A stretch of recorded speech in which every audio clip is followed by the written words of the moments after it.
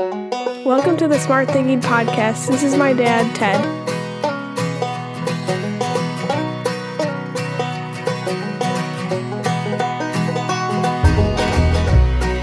Welcome to the Smart Thinking Podcast. I'm your host, Ted Knightsky.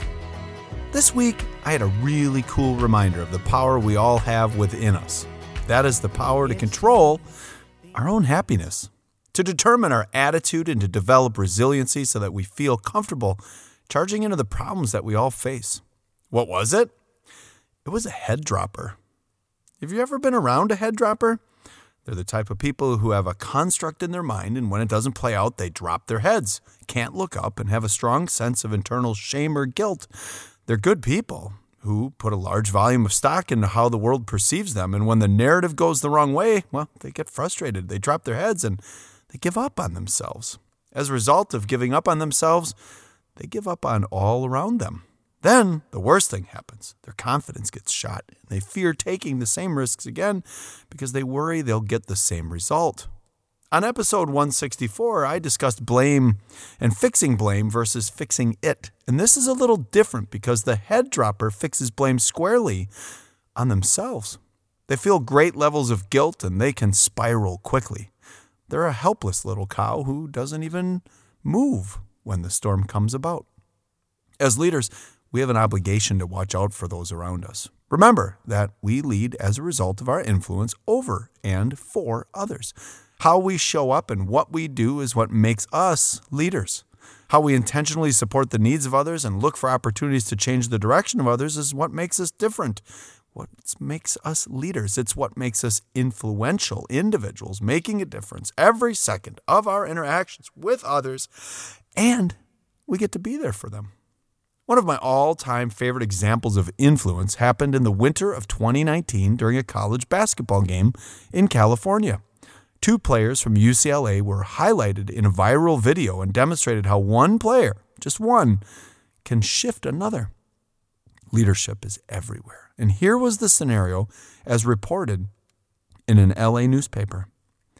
With 2 minutes left in the game, center Moses Brown made a less than perfect pass that resulted in a lost possession. His team was down by 2, and as the ball drifted out of bounds, so did Brown's spirit. As he made his transition at defense, his head and his shoulders dropped in unison. And that's when the magic happened. Almost without missing a beat, UCLA's point guard, Jalen Hands, walked over to Brown, placed his hand under his chin, and tilted his head back up where it belonged. What is so impressive about this is that another player stepped into leadership, made a physical adjustment to the other person's physical posture, and shifted the direction of that person. Head droppers can recover quickly if they have the skills and tools and people around them who can lift them up. How do I know? Well, I have a little story to tell you. Longtime listeners will know that I was a soccer coach for a very long time, and I believe some of the best lessons of my life have been learned on those fields. Most of those lessons were learned by me from the young men and women, as well as boys and girls I coached. I was both a varsity coach and a select soccer coach, and one of the most amazing lessons I ever learned was not from wins or losses, championships, near misses, or being blown out, but by a young man named Alex. I was coaching a U12 soccer team, and there was one boy on our team who was very sensitive, and I had been encouraged by his father to talk to him toughly so that he grew stronger mentally.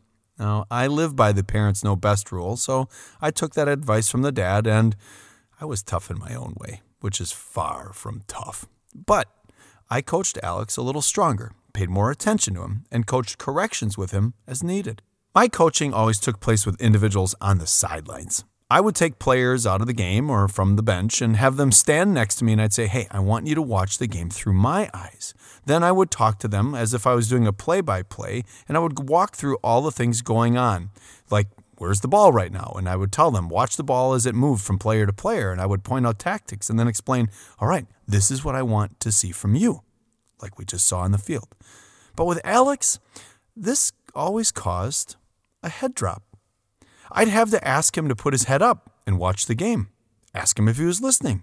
Alex, look out there.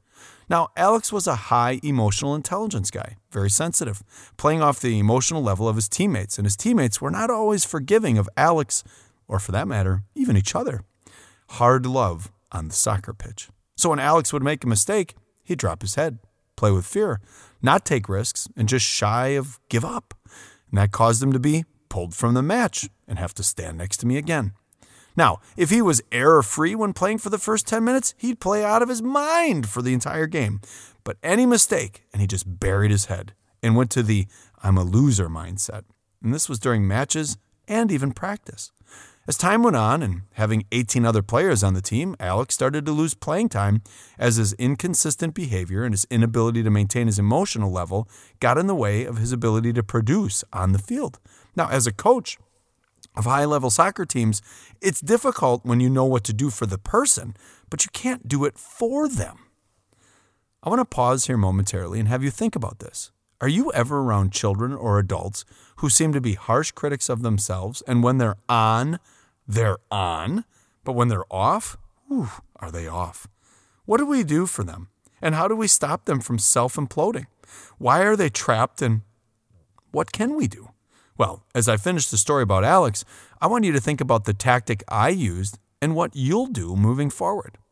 Because the key to supporting others that you support in the classroom or office or boardroom or emergency room is to recognize that you first have to change your behavior in order to change the behavior of others, especially those you manage and support and serve or oversee. All right, so back to it here. We were beginning our winter indoor season and had practice at a local gym. The boys were excited to be back, and there was a general hyperness in the air, like there always is. I set up some drills, and then I looked over, and Alex looked like he was going to cry. We hadn't even started yet, and I had noticed that he was hesitant as he walked into practice. But I was accustomed to him being unpredictable when he showed up, so I just kind of blew it off. After about 15 minutes of watching him pout around, I had had enough. I asked my assistant to take over the drills, and I told Alex, hey, come out here in the hallway with me. I need you to help me with something, because I never like to talk to players in front of the other players. I sat him down on a wood bench and asked him, what's wrong? He said nothing, just looked forward like a zombie. I then asked him, do you even like playing soccer? Same 1,000-mile stare. Then I put my hand on his shoulder and asked him, Alex, what do I need to do differently so that you enjoy yourself more and play with heart?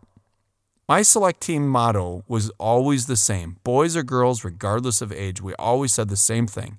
Strength of a lion, spirit of a pirate, and heart of a champion. So when I asked him what do I need to do different so you play with more heart, he knew I meant it. Suddenly, he snapped out of it and looked at me and said, well, can you not tell me all the things I do wrong?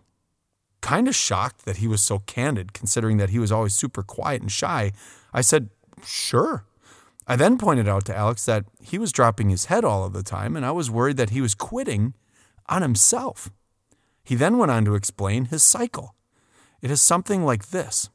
I go out on the field and play hard. I make one mistake, and suddenly I start thinking about my parents telling me what I did wrong. Then I hear my teammates yelling at me, and I look over at you, and I see you getting a substitute ready, and then I just think, I'm no good.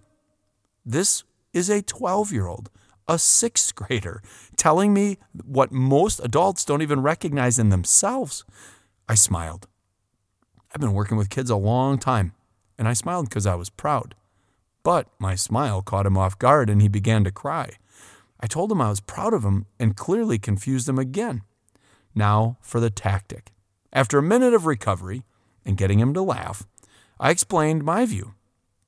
We both surged with empathy and recognized each other's misunderstanding. He thinking that I was quitting on him and me thinking he was quitting on himself.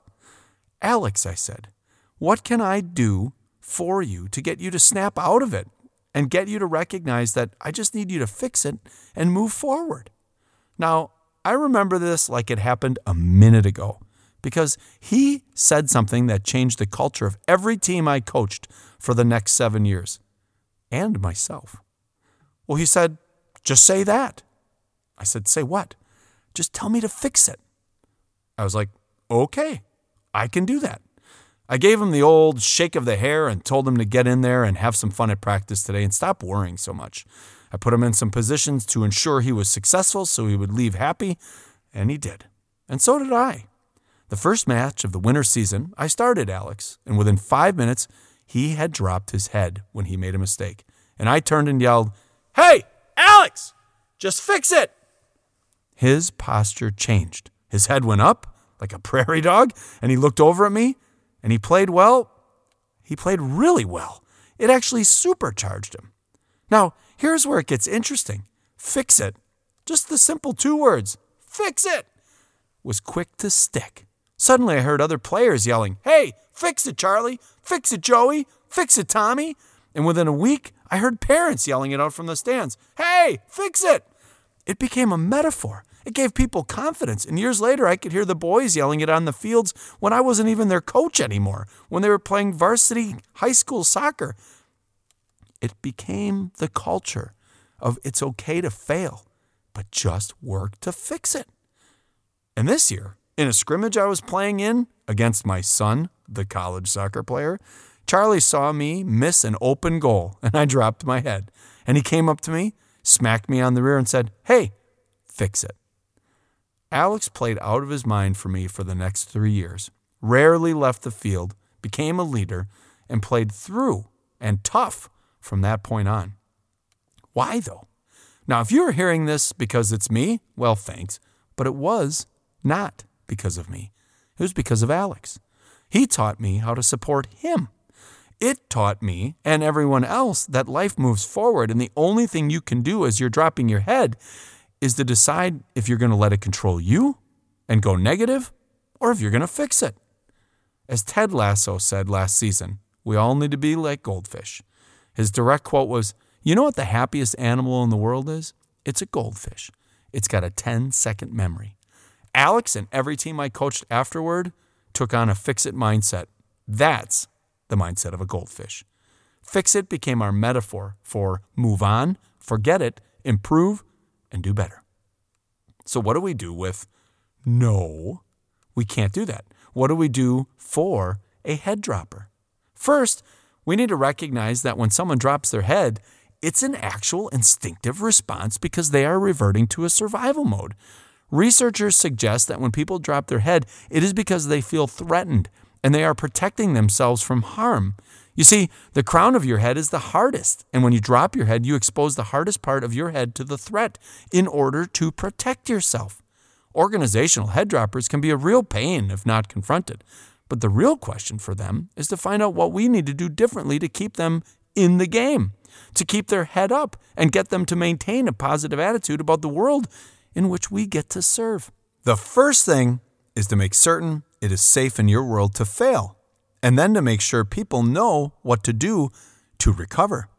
In this case, my reflection for you, my process, is this.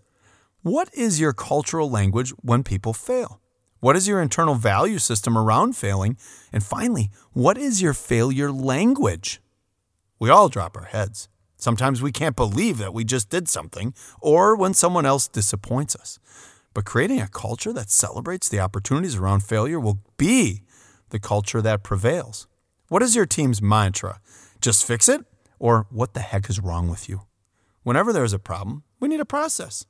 So here's my little process. Let's call it the dumpster fire process. 3 steps or prompts for you. Ask your team to independently respond to these prompts. First question. Describe what you need from leadership when things are not going as planned.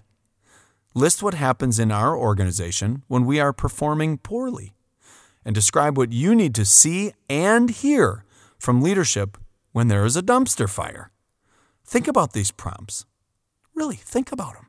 Think about hearing the answers to those, collecting all that rich data about your organization and your culture, and then think about doing something. So let me tell you the story behind each of these prompts. The why. Describe what you need from leadership when things are not going as planned. Well, here is the what do we need to do differently prompt. How do we help you when it is hitting the fan? I can't tell you how many times I hear people say things like, well, it's just not helpful when so-and-so gets really upset and says mean things like this. Or let's figure out a way to do this without that person involved. Well, let's actually collect the data. Let's actually collect what is helpful. so that we can do more of it. The next prompt, list what happens in our organization when we are performing poorly. Here is our informal analysis of who and what is nutty when we're in crisis. Well, when it hits the fan, we know that so-and-so will drop their head, and we know that she will get angry and she's short-tempered, and we know that a lot of emails with contradictory directions are going to come out, and we know that there will be a lot of judgment, and we know, and we know, and we know. What are the predictors of the organization? And then what do you do about it?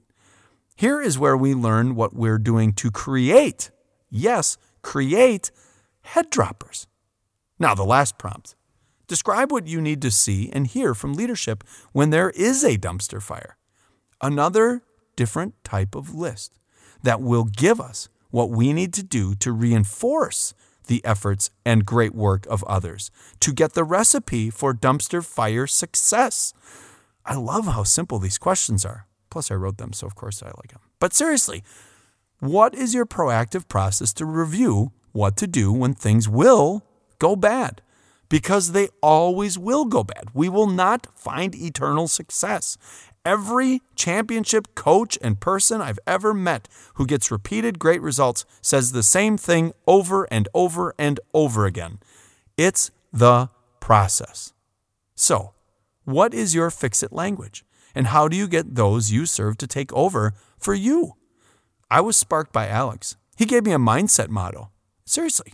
When I'm in a difficult situation of my own making, or someone else made for me, I hear his cute little voice saying, "Coach, just fix it." So let's do some smart thinking. Describe your process for creating a culture that works towards failure as an option. List the people in your classroom or organization that could benefit from a fix-it metaphor. And describe your approach to supporting those who have their head dropped. That's it. That's the Smart Thinking Podcast. Hey, as always, thank you for listening, and please share this with others and on your social media platforms or accounts, and please make sure to rate this episode. I appreciate you listening and supporting your own leadership and the leadership of others. And also, as always, thank you to the Well Pennies for the great music. Finally, I'm going to ask you to do something for yourself this week. I want you to write down a lesson you learned from someone else each day. This is a challenge because I want you to think about how much leadership is all around you and how powerful the stories occurring around you actually are. What do you learn from the children you support, from the adults you serve, and from your colleagues and your spouse? Are you living your life through curiosity? I ask because I wonder what I would have done to Alex. Yes, what I would have done to him if I had not been trained by someone else. Some point in time in my life, someone taught me to ask the question, what can I do different? Imagine your impact on the world around you if you put into place a failure is okay culture, a we just need to fix it mindset. I've always been amazed by how many people I know who just stand there and find a reason to blame other people instead of just getting to it and fixing what is broken. Permanent head droppers seem to be stuck, and they can be a real problem in the success of everyone around them, but most importantly, themselves. Getting them unstuck is not easy, but it is just as easy to ignore them. If you're a head dropper, get out of survival mode and here, fix it. And if you serve head droppers, well, get to the root of it and find a common language. We are obligated to find ways to lift others, to put them first, and to find ways for them to be their best. That happens when you take the first step and lift up their chin. It happens when you embrace the failure and you charge into the storm, behind them, next to them, or in front of them. But always, always for them. Wish I found better sounds no one's ever heard. Wish I had a better voice, sang some better words. Wish I found some chords in an order that is new. Wish I didn't have to rhyme every time I sang. I was told when I was older all my fears would shrink. Now I'm insecure and I care what people think. Wish we could turn back time to the good old days when our mama sang us to sleep, but now we're stressed out. Wish we could turn back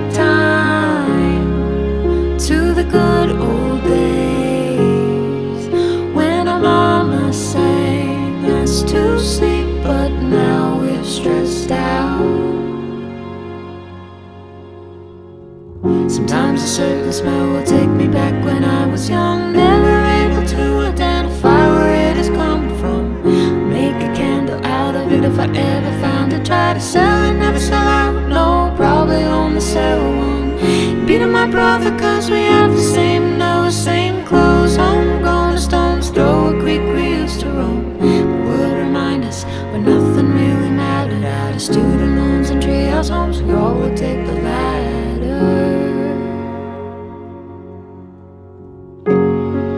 Wish we could turn back time to the good old days when our mama sang us to sleep, but now we're stressed out.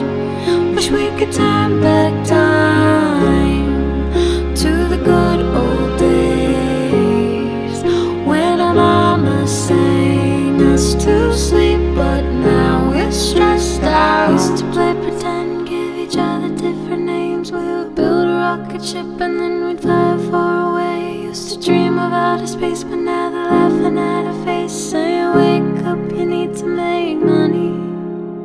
Used to play pretend, give each other different names. We would build a rocket ship and then we'd fly far away. Used to dream of outer space, but now they're laughing at our face, saying wake up, you need to make money.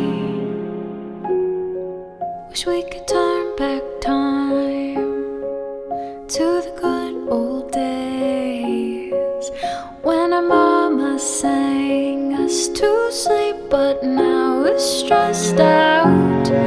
Wish we could turn